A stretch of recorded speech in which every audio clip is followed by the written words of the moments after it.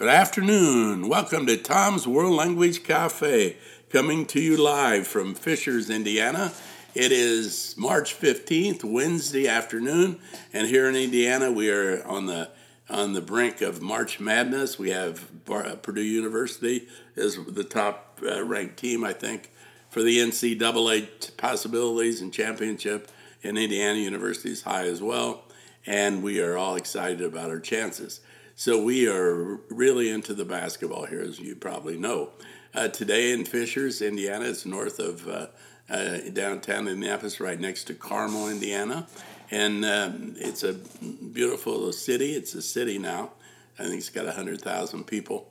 And we are in a beautiful weather pattern today. It's like 52 degrees and sunny. And finally sunny, right? We've had a lot of cloudy days lately. All right, now we have two guests for you today. So we're interviewing two people at the same time, and so be prepared because we have two creative geniuses with us today and two great French teachers, and they are going to talk to you right now.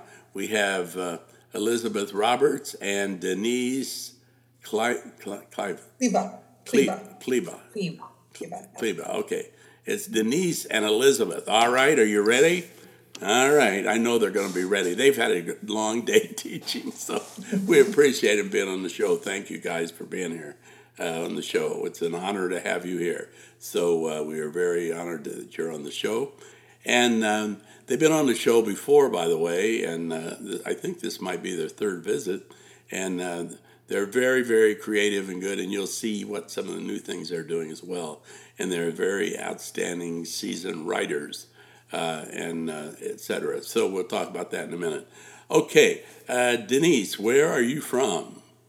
I grew up in Michigan, and I actually spent my senior year in Switzerland.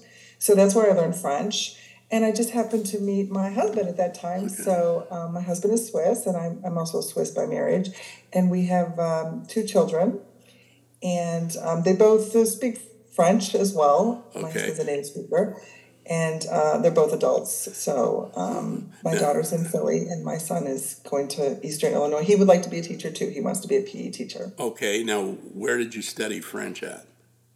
I had 1 year in high school. And then we lived in a farm in Michigan, and my mom always had exchange students. I don't know if you're familiar with YFU. Yes, I Youth Understanding, yes. But we had exchange students from all over the world that would come and stay with us for a year. Mm-hmm. And we had one from Switzerland who was a native French speaker. And so my senior year in high school, I decided to go and stay with her family in Switzerland. And so I did. And that's where I really learned French, was kind of, out in the field.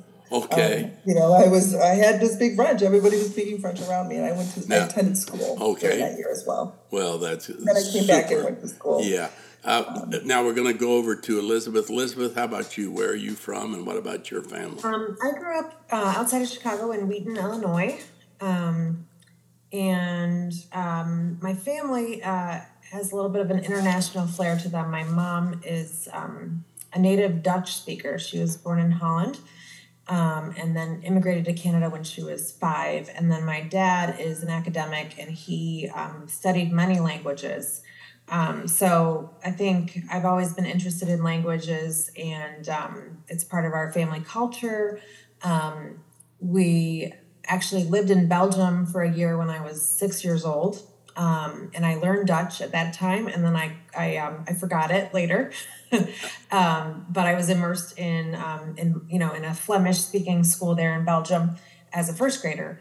So that was my first language learning experience. And then when it came time to choose a language in high school, I just chose French, or I started in 8th grade and decided to study French in college.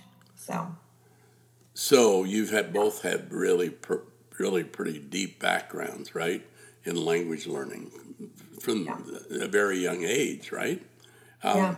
Now, where do you teach at, Elizabeth? What school? What's the name of your school? Denise and I both teach together. We teach at the Avery Coonley School in Downers Grove. We are both kind of veteran teachers here at this point.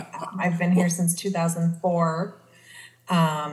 And yeah, we have a K-8 French program, and we only teach French in this school. And we're the whole department, and we've been blessed to work with each other this whole time, and just have a very kind of creative approach to our teaching, and we're constantly making new stuff and working together and seeing what works and what doesn't. And we have a lot of freedom in the way that we teach here at Avery Coonley. We can we can do what we want. So it's been really a creative job. So Denise, what would that be called then?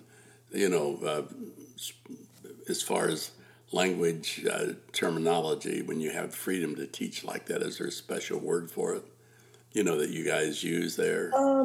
I don't know. I mean, I think we've just been very lucky that we've been able to sort of experiment, right? And that's, the program that we developed kind of grew out of that experimentation with the students.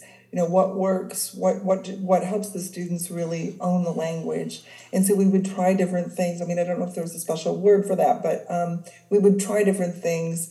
And we felt like, we really wanted to focus on the students. And so that's where our partner conversation came out of those discussions. And we were very lucky because we had kind of the same philosophy, and the same goals, the things that we wanted for the students. So our program grew out of that. And then, we went on and created a level 2, and we're still creating stories and lots of things that go along with that program.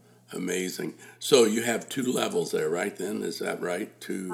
Actually, we kind of have 3 levels. So it's a bit confusing the way we set it out. But we have level 1 is created for kind of middle elementary students, and then we wrote level 2, which is kind of upper elementary, and then we decided to write a level below level 1, which we call like our early elementary partner conversations. And we put that on TBT. So the whole program is called a mega bundle. And so that's all digital, but we use it every day with our kindergarten and first graders. And it's been really fun. And we also created a little YouTube chant that goes along with each lesson there. And yeah, there's a lot to it. It's a nice routine, and it's something that really works to get the kids talking even at a young age. So when you say you bundle this is specifically for the school, though, right? Well, no. I mean, it's available on our website now. It's available on Teachers Pay Teachers. Okay. But yeah, we use it every day, but it's also available to others. What is that called? Let's see, what is it called? It's called Real Language Right Away is the name of our program. What is this? So then we have that early real language right away. Okay. And level 1 and then level 2. And I think one of the things that's really unique about it is that we've really focused on this simple language, and then we provided lots of different ways for our students to practice that very simple language so that they start to own it. So for example, in the early elementary bundles, they have a question and then they have 10 answers. And it might be like today we did with kindergarten, it was, where do you sleep? And then they have 10 answers. They can say, in the kitchen, in the basement, in the car, and they think it's hilarious, right? Now, and so they're learning all of these things. Yeah. But then, and that's all we're focusing on. So we have the chant that Elizabeth has on YouTube, and then we have a bingo game, and we have the kids playing bingo in groups, right? It's not just the teachers saying, it's that they're working with each other, and one person is the caller, and then they have 2 other kids playing. They do partner practice together. We have little cards that go along with it. Yeah, and that's what component. Yeah. That's what I like about your materials, and I think there's such wonderful interaction in your materials, right? Where there's a lot of small group dynamic stuff going on, pair work, right? And a lot of that good stuff, which today, when we're, totally sometimes inundated by technology, right? That you still have things, hands-on things. I know your cards are neat, your conversation card and that type things. And I would encourage everybody listening to visit Teacher Pay Teachers and look up the materials. That Real Language Right Away, right? That's what it is. Right. In case I forget as we're going along. But there's some excellent material. And it's just beautifully written and very pedagogical. and easy to use, right? Very easy to use. And I know you guys have just finished also some really neat little short stories, right, that are available, and Yeah. and very, very usable, right, by the way, and that you can use immediately in your classroom. So just, and that's why we're certainly honored to have these two guys on the show because of that, right? Because they're really, I call them, they're very creative, and they were creative genius types, that sometimes are rare, but they have time to do these things, right? They'll take time to, create materials for everybody, and that's quite a nice thing to do, to share their things with everybody. So that's very nice. Now, when did you guys start writing materials? That's been a while, right? Now. We started in 2009. Okay. So the summer of 2009, we met in a classroom every day, and we had this, we had been working on, we had sort of a draft of what we were doing, and then we decided, like, at first we thought we were going to just make kind of supplementary materials that would get kids talking, and then we said, no, this is really what we want the program, our program to center on. So let's create a curriculum that, puts interpersonal, the interpersonal at the core. And especially as we're teaching young learners, we really want to maximize that talk time and that interaction, because they're not going to sit and read a long book, or they're not going to, be able to delve into grammar study or anything like that. What they can do at their age is talk, what they can do well. So we wanted to just, focus on that. And we ended up creating a program that has that as the main goal. Okay. Denise, what about studying a world language? What advice would you give to teachers about, reasons to tell the students about why study a foreign language, a world language? Why? Well, I think it gives you sort of a glimpse into a culture that you would not get if you didn't speak the language. It just opens up some doors. I think it's true when, in middle school, when we're talking about things in France and, a word that exists only in France, and why is that, and what does it mean? And, it just makes you think about your own language in a different way. And I also think that it opens up possibilities for communication with other cultures. So, for example, in 7th grade, we do have an exchange program with a school in Toulouse, France. And this year we have 19 7th group students who have been corresponding with the kids in France. And they'll be going over there and staying with the families in June, attending the French school. And then those kids will come back in October. So it's a true exchange, and it's really, really exciting. I bet it is. Wow. Yeah, it's very exciting. So, it does, it opens up all of those possibilities. Now, Elizabeth, are you part of that too? Same program, right? Well, I kind of got it started, and then I made Denise keep going because I have young kids at home, so it's hard for me to leave for 9 days in the summer. I do help. I will be helping more with organizing what the French kids do when they're here this coming fall. But I'm a big supporter of this program. I think it's wonderful, and I see, I get to benefit from it, because I think when students, it's really strengthened our program, our teaching of French here at the school, because kids, it's become an expectation. We've been doing it since 2013 now. And so families kind of know that this is coming, and students that are younger look forward to it. And not everybody participates, but those who do are really motivated to learn more than that 7th grade year, to prepare to be in France.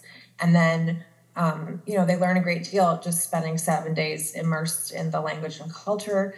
And then when they come back, they just have a higher, proficiency level. And I benefit from it, because I teach 8th grade. And so when they come back and, from their trip to France, but what a nice thing, right? They have a whole different perspective on the language at that point. But what a nice aspect for the program, right? To have that overseas connection and Well, it really brings a lot, right, to the program. So people listening, it's a good thing to do if you can do it. And that really helps the kids, and it helps them get better, right, with their fluency by being in the country a little bit. Yes, no doubt about it.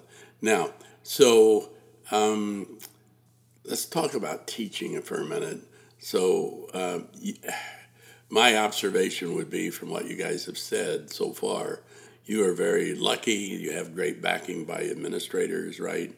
And they're very cooperative, and they want your program to be a big success, right? So that speaks highly of your school, because you must have an incredible group of administrators who are backing you in supportive of world language education. You know, that they would see all the great benefits of it. Now, so when you teach, now you must have some challenges, right? What's the biggest challenge, Denise, you have teaching? I mean, think of all the things you have challenges. What's the thing that really is the toughest thing you deal with daily, right? That I deal with personally? Yes. Teaching. We have a lot of classes. A lot of what? A lot of classes, a lot of levels that we Okay. teach. And so, you know, it's switching gears, getting ready for first grade, getting ready for kindergarten, then third grade, So fourth grade, you actually grade, you have first grade and up, right? Kindergarten. Yeah. Kindergarten. You have them all the way through 8th grade.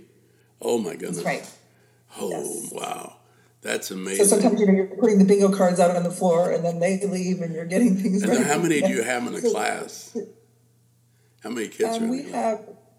We have between usually around 15 to 18. So we have smaller class But sizes. how many classes do you have then in the day?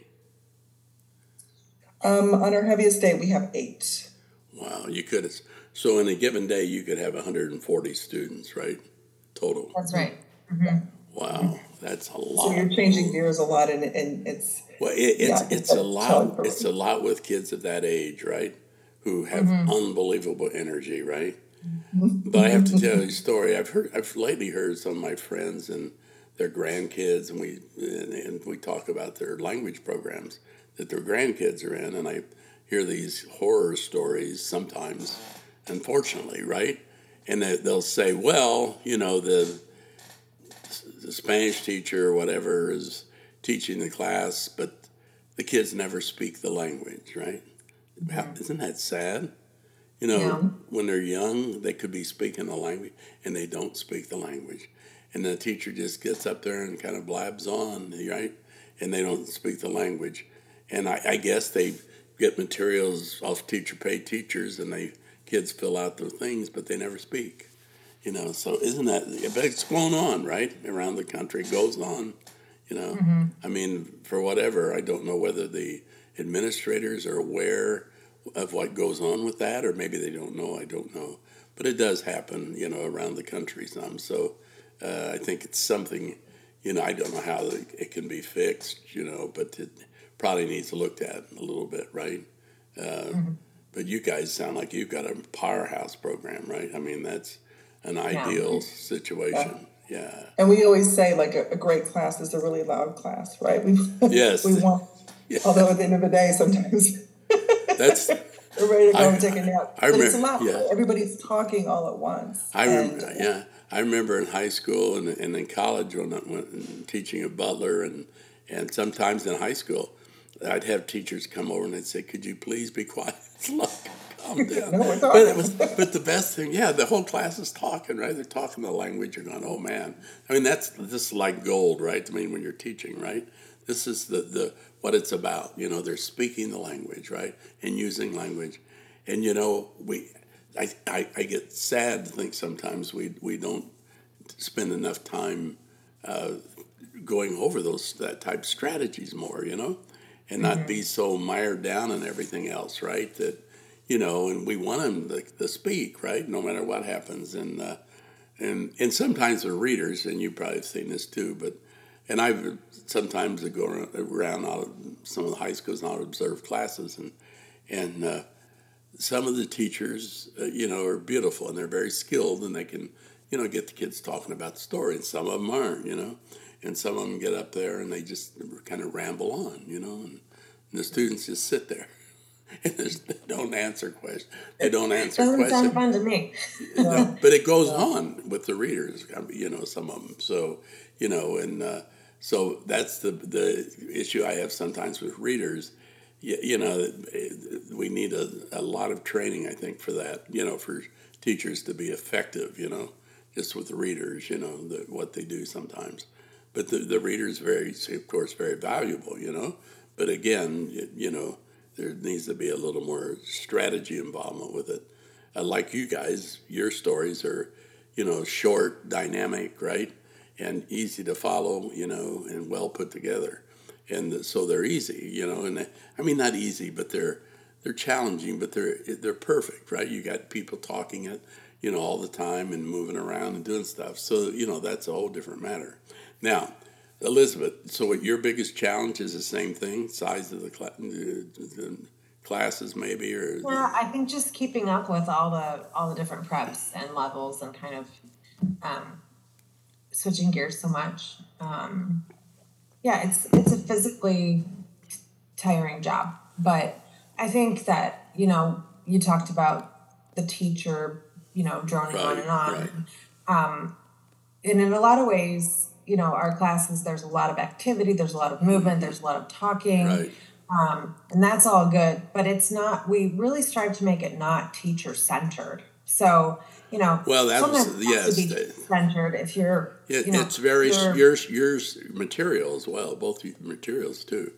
But your materials are very student-centered, right?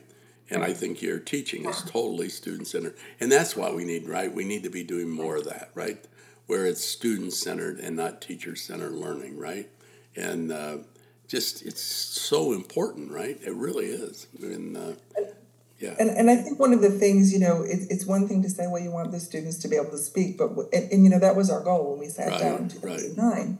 But we decided we need, they don't have the tools they need to be able to communicate. Yes. And so it's our job to give them the tools they need and then provide them with different ways for them to use those tools and practice using those tools. And that's where the partner conversation, that's sort of what it came out of, was this idea, we're going to give you the language that you need to have a regular conversation in French.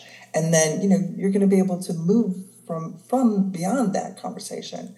But you have to give them the structure. You have to give them the tools. And you have to have a huge variety of activities, correct? You have to. You can't just do one thing all the time, right?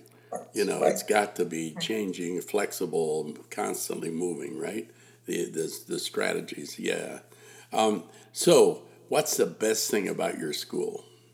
What do you think, Denise? Elizabeth, what's your best? The best thing about the school is that, we have great students and we have great colleagues. I think, Elizabeth mentioned it earlier, but we have a lot of freedom to create. And I think that's very important to me, to be able to have the ability to plan what I want for my students. And to have the freedom to do that. We can do music, we can do little units on history, we have complete control over our curriculum. And another beautiful thing about our school is that Elizabeth and I work really well together and we support one another. And I think when you have people working together on things, they just become better, right? They always become better. And so many teachers are isolated, right? They're in their own little classroom and they don't get that feedback. They don't get to talk about what they're doing and get some other opinions. And so I think that's also something that's really wonderful about it. That is wonderful. Elizabeth, what would you say about it? Your best thing? Yeah, I think it really, one thing that's particular about our school is we're teaching at a gifted school. So the learners that we have are motivated and very bright. And then it's a small school. And so there's just this level of, they're very comfortable with each other and they're very comfortable with their teachers. So like we said before, we teach from K to 8. And so these same students have been coming in our classrooms for 10 years and we end up getting to know them pretty well. And I think it kind of is an ideal situation for learning a language because of that comfort level. They don't have the same, they're not inhibited the way that I might have been as an eighth grader starting a language. They're starting young, so they naturally don't have, they aren't as self-conscious as a adolescent starting. But then they just kind of, there's almost like this family atmosphere to the class dynamic that, where they're not afraid to take risks and put themselves out there. They're not afraid to make a mistake. And, I think that's a very essential element to language learning. And yeah, try things out. And they probably learned that from you and Denise, right? You're both very risk-taking, right? You risk-take. And which, it's incredibly important, right? Teaching. Probably the most important thing about teaching is risk-taking, right? Where you try new things. You constantly have to be, and Denise mentioned this, the creativity factor. You have to be thinking about creativity and the learning environment and how to change, right? And do those things. And it's very, very important to do that. I really like the idea about, Denise, what you said about you had freedom to create, that you can do that, right, at your school. So they actually give you freedom to do these things, right? If you want to try something new, you get to do that. And you're very blessed because that isn't always the way it is, right? In many districts, especially the big districts sometimes, where it becomes more of a structured curriculum and everybody has to do the same thing and follow the same thing all the time. And so that's nice. And I think that's important for teachers looking for a job, that you find a school where you can do that, right? Try to find a school where they'll let you be creative and do new things and not have to do the same thing over and over, right? And get into some monotonous situation. Now, I'm going to go to this topic of technology, right? And sometimes we talk about technology. Everybody talks about technology. So the other day, I got this, what is it called? The artificial intelligence bot chat, right? That Apple has. They have one, right? So I got this bot chat. Have you guys seen it yet? Have you done it? No. Experimental with it? Oh my goodness. You can tell it whatever you want to tell it, and it takes, I'd say, write me a short story about this Mexican boy who lives in Mexico City, and he has problems with his family, getting along, etc. And it took it 30 seconds. And I said 2 pages, and it wrote a 2-page story. I mean, how do you explain that, right? I mean, can you imagine how it does that? You could tell in English, right? Write me a short story about a basketball player who has trouble with his vision, is not any good, and, blah, blah, blah. And so it writes it. It spits it out, right? And it will take something in the present tense and put it in the past.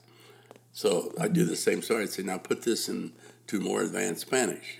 Put it with the preterite and imperfect at a different level, and it does it. It takes 30 seconds. I mean, it blows your mind. I mean, it's incredible. Now, where is that going to take everything, correct? So what are the students going to do? How are they going to handle this, right? And how are the teachers going to be able to judge what's real, created by the students without, the machine, or the computer and stuff? So it's really going to make some situational things. I mean, it's going to be difficult probably for a while. But then Apple, I think, has ceased development at the moment until they get this figured out. They're worried about the students, how they're going to, react, and, they don't want them just to copy something and whatever. But I was thinking, too, I thought, well, boy, anybody could write. I mean, you could just get in front of something. You could say, write me an essay about, or write me a short story about the Eiffel Tower and something funny that happens in the Eiffel Tower, and it would put something out. Now, that's kind of scary because somebody who isn't even a French teacher could probably do something. I mean, you got to think about this. I mean, it has no end to it. I mean, it becomes, and I'd say, write me a little worksheet of present tense AR and ER and IR verbs in Spanish, 25 sentences. spits it out in 5 seconds, 10 seconds. So that's what the things are available in this, you know. I mean, how it's going to change everything. It's going to be really, really difficult, I think, for teachers to get through this, you know, and everything, and to figure out, what to do with it. Now, so let's talk about technology. How long do you use technology every day, Elizabeth? Do you have I use it a lot in my own preparation for my classes and to prepare things to show the kids visually at the front of the room. So I use a lot of technology just to use my plan my classes. But I mean, what tools do you use though? What program? PowerPoint, okay. Google Slides. That's probably the main things that Those I use. Those are the two, yeah. And then in my creating, I use GarageBand and iMovie to create the videos I put on YouTube and that I use with my students. Okay. Anything else that I use, Denise? I don't know. Denise, how about you? What about you? I would be the same. We use Google Slides. And, talking about what the students are able to do, and I know this isn't possible, everywhere, but we really don't have, we have a one-to-one program here. So every student has a computer in middle school, 5th through 8th grade. Right. And we'd never use them. And I mean, once in a great while, we'll have them listen to an ed puzzle or something like that. But we just don't have we don't use a computer in the class with the students. That's awesome. So I think that's great. We always say we're old school, it's pencil and paper. And for evaluations, it's prepare at home, but then the work that is graded, the work that we evaluate is done in class, pencil and paper. That's wonderful. And because there's Google Translate, it's just too tempting for them. Right, it is. It is. And then the other factor, when you have live, performance-based learning, really, it's done there in the classroom and evaluated. That brings into play this idea of humanization, right? Where we're human beings and the kids are able to interact with real live people, which they have to learn about, right? I mean, that's part of our life, right? And I did in college. I did a lot of, when I was teaching. I did a lot of teamwork type things, teams. And so I'd have teams. I'd have 4 or 5 teams in a class. We'd have 4 people in a team, 20 in the class, 5 teams, and we'd have competition every day. We'd do something. And after a while, the kids really appreciated it. And they go, yeah. But they had to help each other, right? They were always doing little projects and, interacting and helping each other. And that's another thing, too. Like, the humanization of education is really needed, right? And so, I think there's some things that are good with technology. There are some good things. But I think we have to be very careful teaching where we still have the interaction of the kids and they can interact with their fellow students and the teachers, and that humanity rules, right? Where we're not controlled by a screen all the time, right? I used to ask my students how long these are college students, how long are you on the computer all day? Or screens, your iPad, your phone, all this. 8 hours a day. A lot of them, 8 hours a day. Oh, yeah, 8 hours a day. And of course, my first thought is, another 20 years, they're going to be all hunched over like this because you're always looking down at the machine, the screen, right? It's not very physically good for your body, right? It is not, you're always looking down. And then you think, boy, and they told me, though, they said they got tired of being on the screen all day.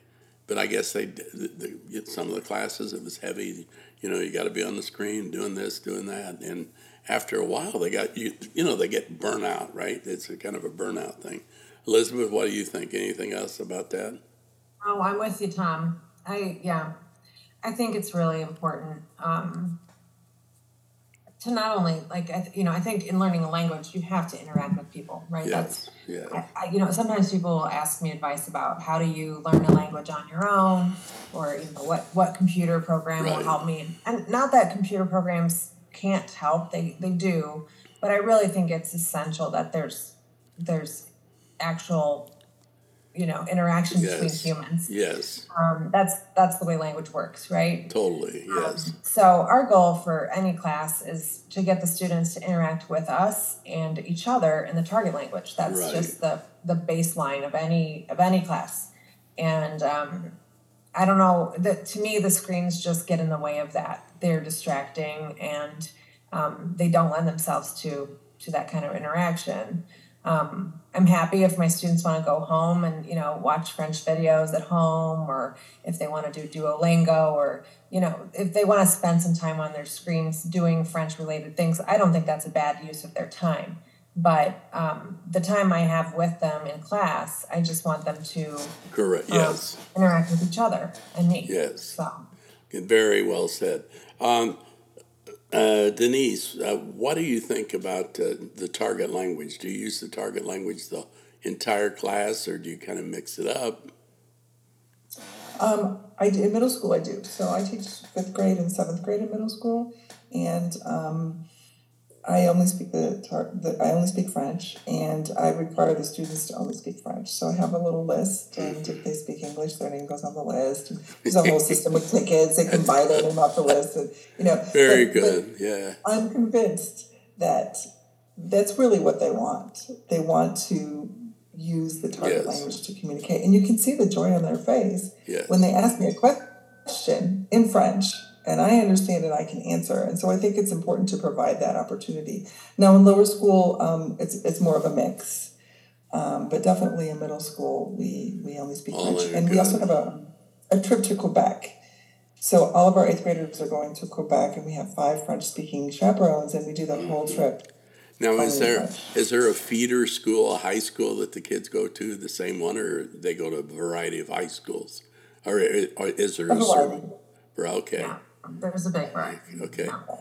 Elizabeth, what about you then? About the same, pretty much, with the language?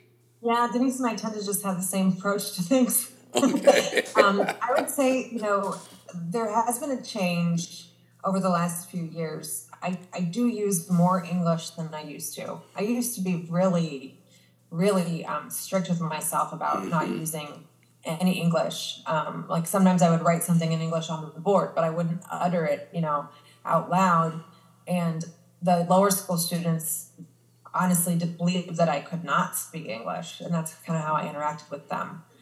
COVID sort of changed that for me because there was a period of time when we were teaching in person with masks on at a 6-foot distance, and it was impossible to even understand what was said. And we were shouting, we were far away from people. We had bullhorns. It was a whole thing. So I think that sort of, I kind of recognized during that time how valuable it was to make good connections with my students in English. And so I've been less strict with myself about it. And sometimes I have to remind myself to, get back on the target language train.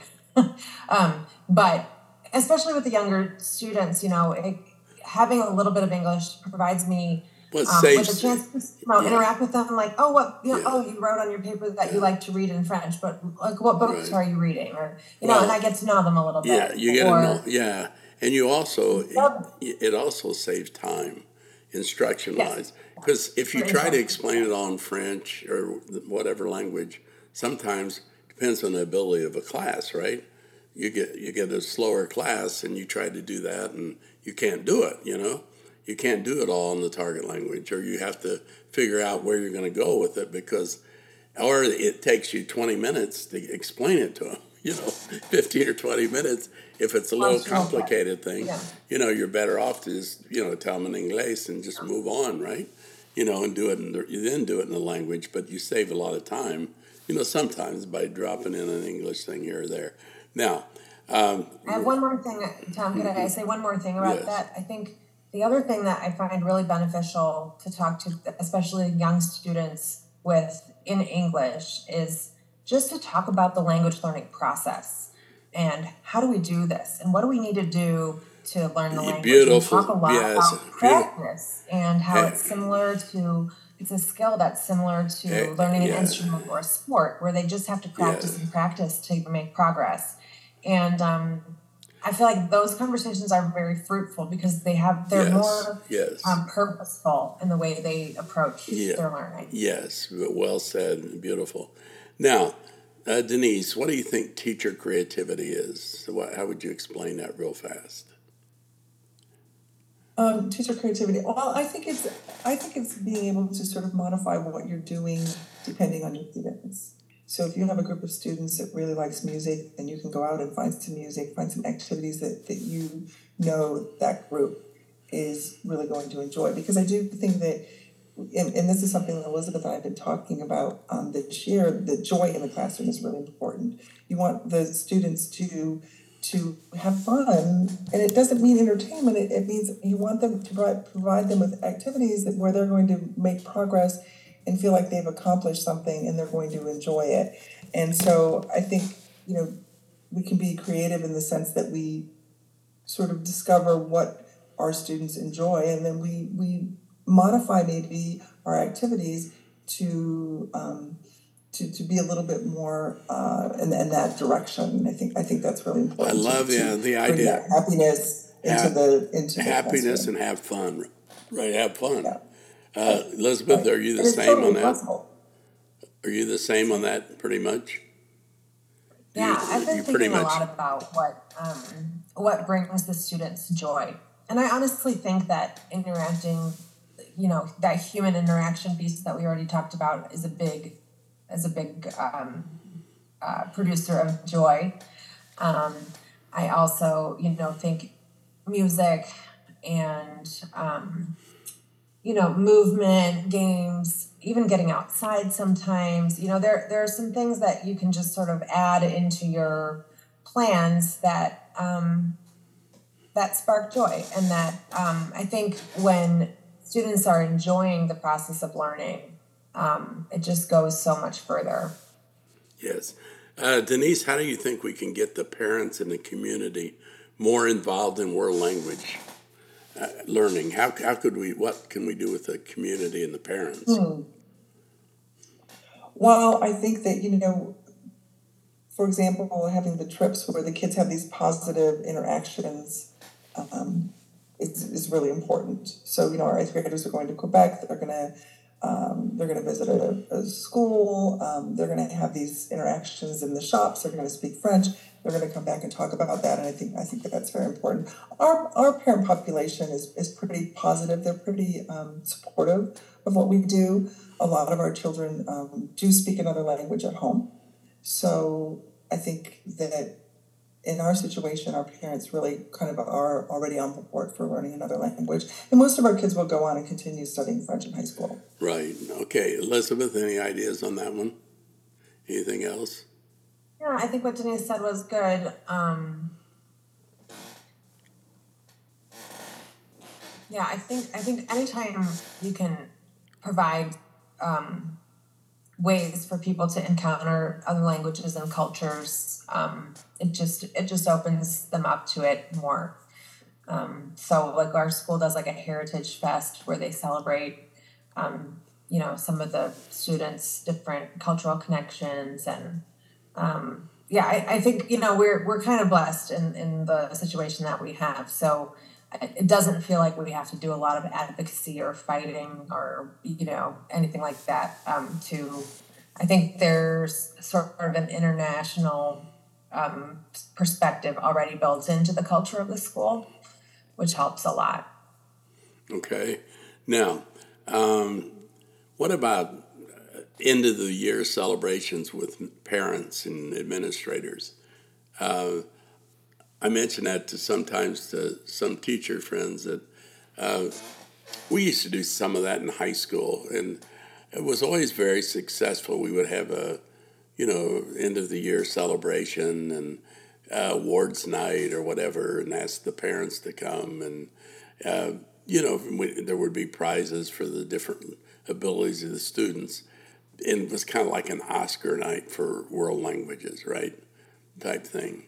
Do you ever do anything like that? No. We never have. No. Okay. Yeah. It's kind of fun, crazy stuff, and it's in that the book I mentioned to you right today. Mm. It's coming out in April, but there's a lot about that, those type of things. But it's kind of an interesting thing. Let's talk a minute about people entering the profession. What advice would you give the new teachers, Denise, coming into the profession? That's a tough one. I would say, be patient, right? And I think once again, we're very lucky because we see the progress, right? We see them when they're in kindergarten and we see them all the way through to 8th grade. So we know that, progress happens differently for different kids. And so I think, if you're coming in and you're teaching one level in high school, sometimes it can be pretty difficult because you feel like that progress isn't happening, but you have to remember that it could click a little bit later, or it's important. And sometimes when you're in that day to day, you sort of forget. And we have students come back all the time and say, look, we had a student the other day. Her mother called and said she's living in France. She's got a job. She's in tech in Paris, and she's applied to be a French citizen. Or we have students who come back and say, I'm working for a French bank and I speak French every day. So, we don't hear about that. And it's not always the star students. No. And so we have to remember. You never know, right? We have to remember that, we are having an effect, and it's very, very important. Yes. Profound effect. Yes, that's a great point. Elizabeth, what do you think for the new teachers? What would you say are the more important things they should be doing? I'd say make sure you're not, or do what you can to connect with other teachers so that you're not isolated. So that might be going to some conferences. It might be just having a certain kind of rapport with the people in your department. But I think I was very lucky in coming into this position, which I started this job when I was 23, and it's been basically my only real job as an adult. And I was lucky just to have this really great mentor, Denise, right off the bat. And seeking out that kind of mentorship and those kinds of conversations, because I feel like that's where we learn to be good teachers is through that interaction. Yeah, with other teachers. Learn from other teachers, other people. Yes, well said. Certainly important. What about positivity today in the classroom and in the profession, especially? Do you think we're positive enough, Denise? Are most teachers really positive? Do you feel like when you go to conferences and depends on the day, right? Depends on the day. Yes. Myself included. But Elizabeth and I do talk about that. Yeah. We do try to, we do realize that, sometimes it's hard and sometimes it can be, you're not feeling very sure about it. But it's important to be positive and realize how lucky we are to be able to work with these young people every day. And I think that, she's right. Having a connection to other adults who are going to be positive is important. Well, it really is. Yeah. And the other problem probably in our society today, too, is we have the news, the media, the news, who, especially the television, we get reports every second, all day, 24 hours a day with cable news, and people are bombarded by all these things, and a lot of it isn't positive, right? I mean, fortunately, but we need more positivity there too, right? In the reporting of news sometimes. And I think that kind of affects people's attitudes sometimes. Elizabeth, what about positivity? Do you think there's a formula for being positive? Is there a way to do it? Sure, formula. I don't know. I mean, I think surrounding yourself, like Denise said, with people who will be encouraging is really important. As a teacher, I think it's really important to celebrate even really small successes of your students, where just create finding ways to create a positive atmosphere in your classroom where, where people are being kind to one another, and where the students feel seen and heard and supported and celebrated. I think it's really important. And I think that goes a long way for their learning too, when they have that kind of interaction with their teacher. Yes, well said. Now, I want to say I appreciate both of you for being on the show. You've been astounding guests, as always, and thank you for participating. It's an honor to have both of you in the show, and I think your school district is very blessed to have both of you teaching there, and because of all the beautiful creativity you bring to the classroom and all the positivity, etc., and the profound knowledge of language learning. So congratulations on all you've done and all the books that you've written and all the beautiful things you continue to do. And it's been a pleasure, again, to have you on the show, okay? And Right, Tom. I want to say, this may be the third time I think you've been on the show, but every time it's just fascinating. So thank you so much. Now, I'm going to end the show for the listeners. And don't forget, listeners, we will be back in April. And I imagine we perhaps will be with a Spanish teacher by then, maybe a German teacher, who knows. So thank you so much, everybody, listeners, oyentes, for being here. And we will be in touch in Abril. And just keep being positive out there.